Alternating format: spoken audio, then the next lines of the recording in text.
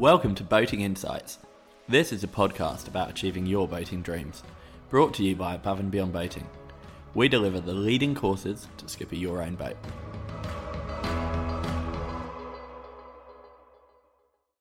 Hi there, I'm Neil Driscoll from Above and Beyond Boating, and thank you for tuning back into our podcast. Today I'm going to be talking to you about one of my most favourite topics, which is sailing, or in particular, the sail selection.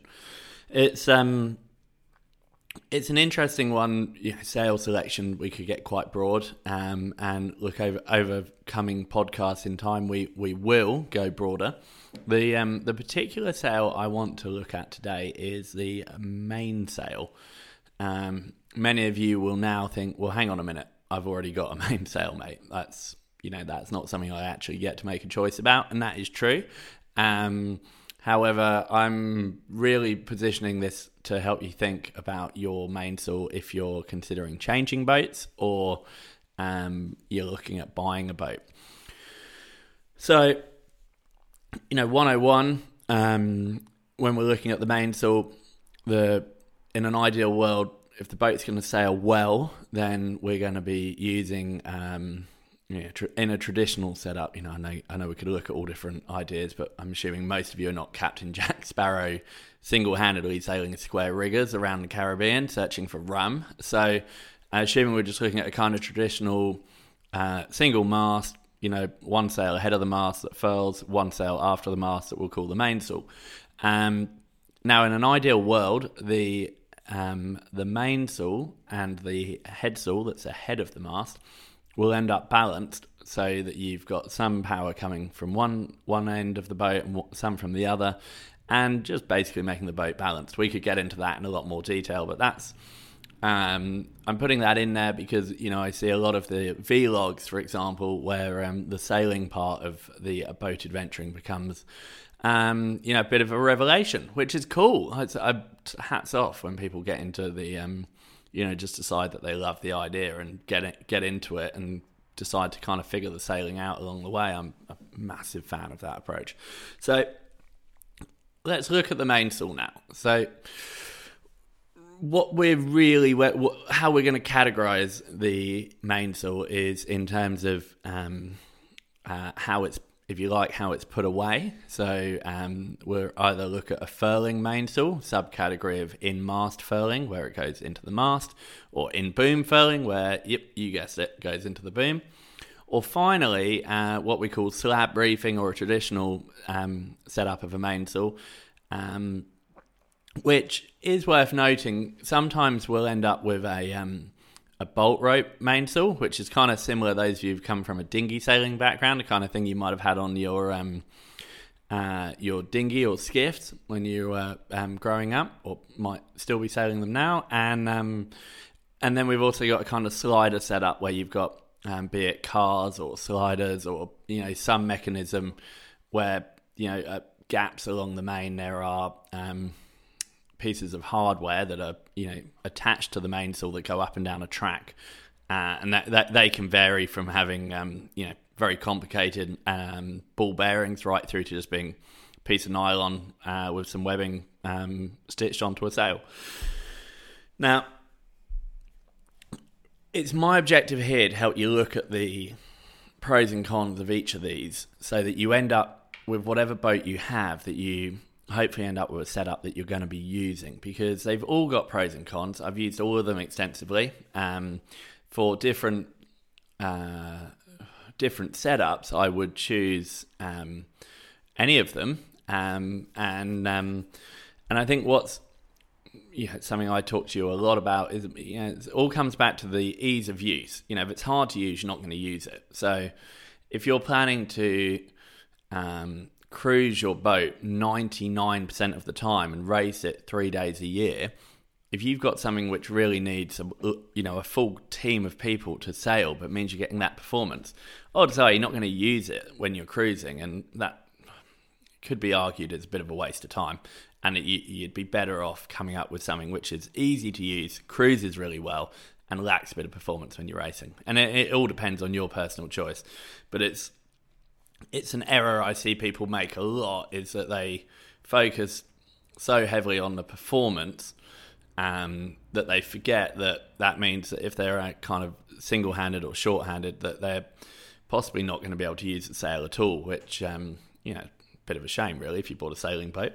So, look, let's have a look at them. So, first of all, in-mast furling. That in-mast furling is a funny one, gets a lot of bad press from people that have got it stuck. If you've ever got it stuck, you can understand why. The sail will be rolled up by a control line that turns this foil, and if you don't have enough tension on the foot, so if you don't keep the foot of the mainsail tight enough, then you get a crinkle or a crease, which ends up with the sail being too fat inside the mast, and then it gets stuck, and it can be at best extremely difficult to free up, and sometimes can be quite a serious undertaking.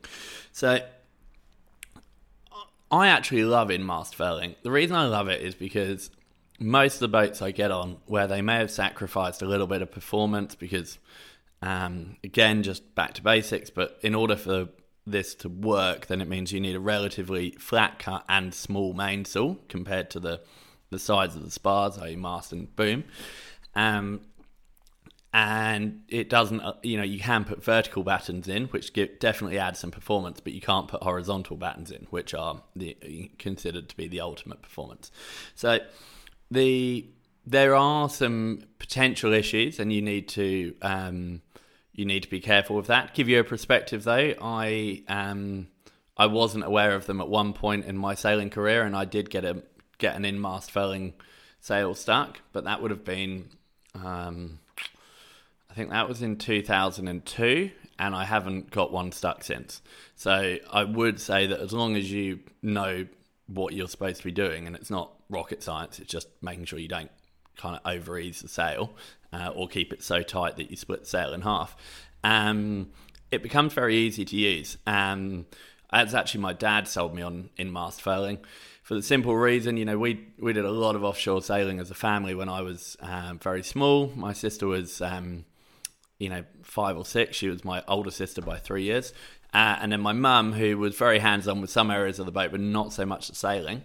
So Dad was basically single-handed on a 42-footer offshore with 2 little kids. And he just said, yeah, look, I'm an out-and-out racer, but if I have a performance boat, I'm not going to use the mainsail. And, if I've got an easy setup, I'll use it every day, which is exactly what he did.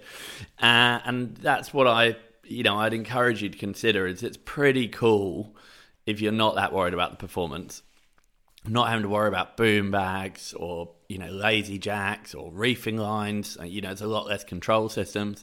And, if you're lucky enough that you're getting into the bigger boats and you can afford things like electric winches and that sort of stuff, this can be made very, very, very simple and potentially allow you to be actively sailing short-handed much later in life than, say, a traditional slab reefing might allow.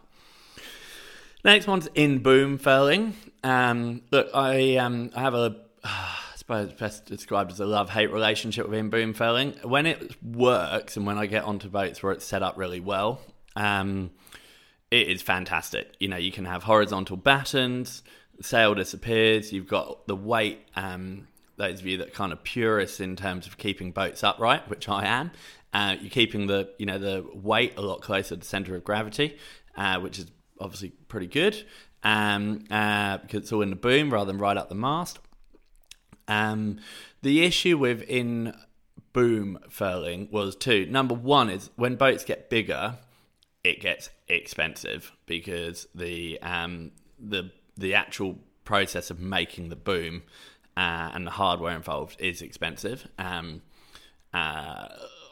new boats, like on a 45 footer that's new, you might look at increasing the bill by 70 to 100 grand just for the boom, and then you got to do a sail. So, and that can get a lot more than that. So it's a big old upgrade.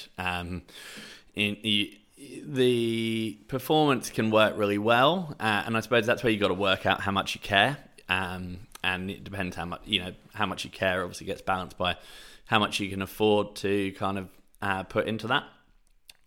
likewise, I've got some friends, they've bought a much simpler boat, which costs, half the number I just quoted for a boom for the whole boat. They've got in-boom and it's working really well. Having seen all the blogs and forums, they were considering not buying the boat because of the in-boom furling. But basically, as long as you get the height of the topping lift right, so that the sail doesn't end up travelling forwards towards the gooseneck when you're rolling it, it's not too difficult to use. I like it. If I had a choice, if I was going for a furling main, I would most likely, for me, I would be choosing in-mast furling just because it's harder to get wrong. But I would certainly, if there was a boat that came up that ticked all my boxes and it was in my price range, I would certainly be happy to buy it if it had in-boom furling. And if you are sailing on a boat with in-boom furling and you've had any trouble with it, the point of reference is the topping lift. It's widely written around, and you just got to make sure the height of the boom is right, and then everything will work out really nicely. And then finally, the old favourite, traditional slab reefing, be it single line reefing or traditional reefing, but essentially a main that goes up and down. Look, I love it. But I also, I'm still in my 30s. I can scramble up and down a rig quite happily. I do love the idea that if I want the main to go down, as long as I can depower the main, I can let the halyard go and the main comes down. That's a big plus for me. The thing is, there are other areas that will need, you've got a whole bunch of extra hardware, right? So you've got reefing lines, you've got the hardware that holds those, you've got the reefing pennants in the sail, you've got the boom bag, potentially the lazy jacks, almost certainly the lazy jacks if you're in a cruising configuration. So I suppose the other thing to factor with this is, especially if you're operating on a bit of a budget or you're keen on keeping your decks really clear, is that's a lot of extra rope, a lot of extra maintenance. Great when you're underway, but it's just something to consider if you don't think you'd use all of that stuff, as in the reefing lines and the performance, or the last maybe 12% of the available performance of that sail. It's worth looking at the furling options as well, because there's some pretty tidy ones out there, and it's just something for you to consider. So the last thing I suppose worth mentioning at this point is, especially if you're lucky enough to be sailing in the warmer climates, is depending on the mainsail setup that you go for, it makes it significantly easier or harder to set up boom tents or some kind of deck sun cover, because, for example, if you've got a boom that's got no boom bag and mainsail on it, it's very easy just to roll out a battened sun cover that goes over the deck. If you've got a mainsail there, then you might not want that, and you might have to have something coming off of a boom bag. Just things to think about. So as well as the idea that the mainsail can affect your performance, your headlines really are: how much do you care about the performance? How many people are going to be sailing the boat? If you've got a performance set up, how do you feel about having to, maintain and look after all the other associated hardware and that goes with it? And finally, just factoring in the potential for sun covers in your choice. Very final thought on this. I've touched on it with the in-boom, but I think what you've also got to decide is this going to be a deal breaker for me? Because odds are it's kind of a bit like a car, where you get locked onto a car and then you decide you only want it in a certain colour. If you find the boat that you want, but it's got a different mainsail configuration to what you had in mind, you just got to decide if it's going to be a deal breaker or not. And I would encourage that it probably should be, because depending, there are horses for courses, as they say, and depending on your kind of physical ability, your passion for performance, and the number of people you're going to sail with on a normal basis, then there's the style of mainsail that you go for is going to have a massive impact in your sailing every single time you take the boat out. So I would be open to letting it be a deal breaker for you. I hope that was helpful. Thanks very much. And don't forget to check out the videos on this on ABB TV. It's only $7.99 a month. Really appreciate you subscribing. One, because we want you to enjoy the content, and two, so you can help support us make more boating insights for you. So thanks for tuning in. Bye.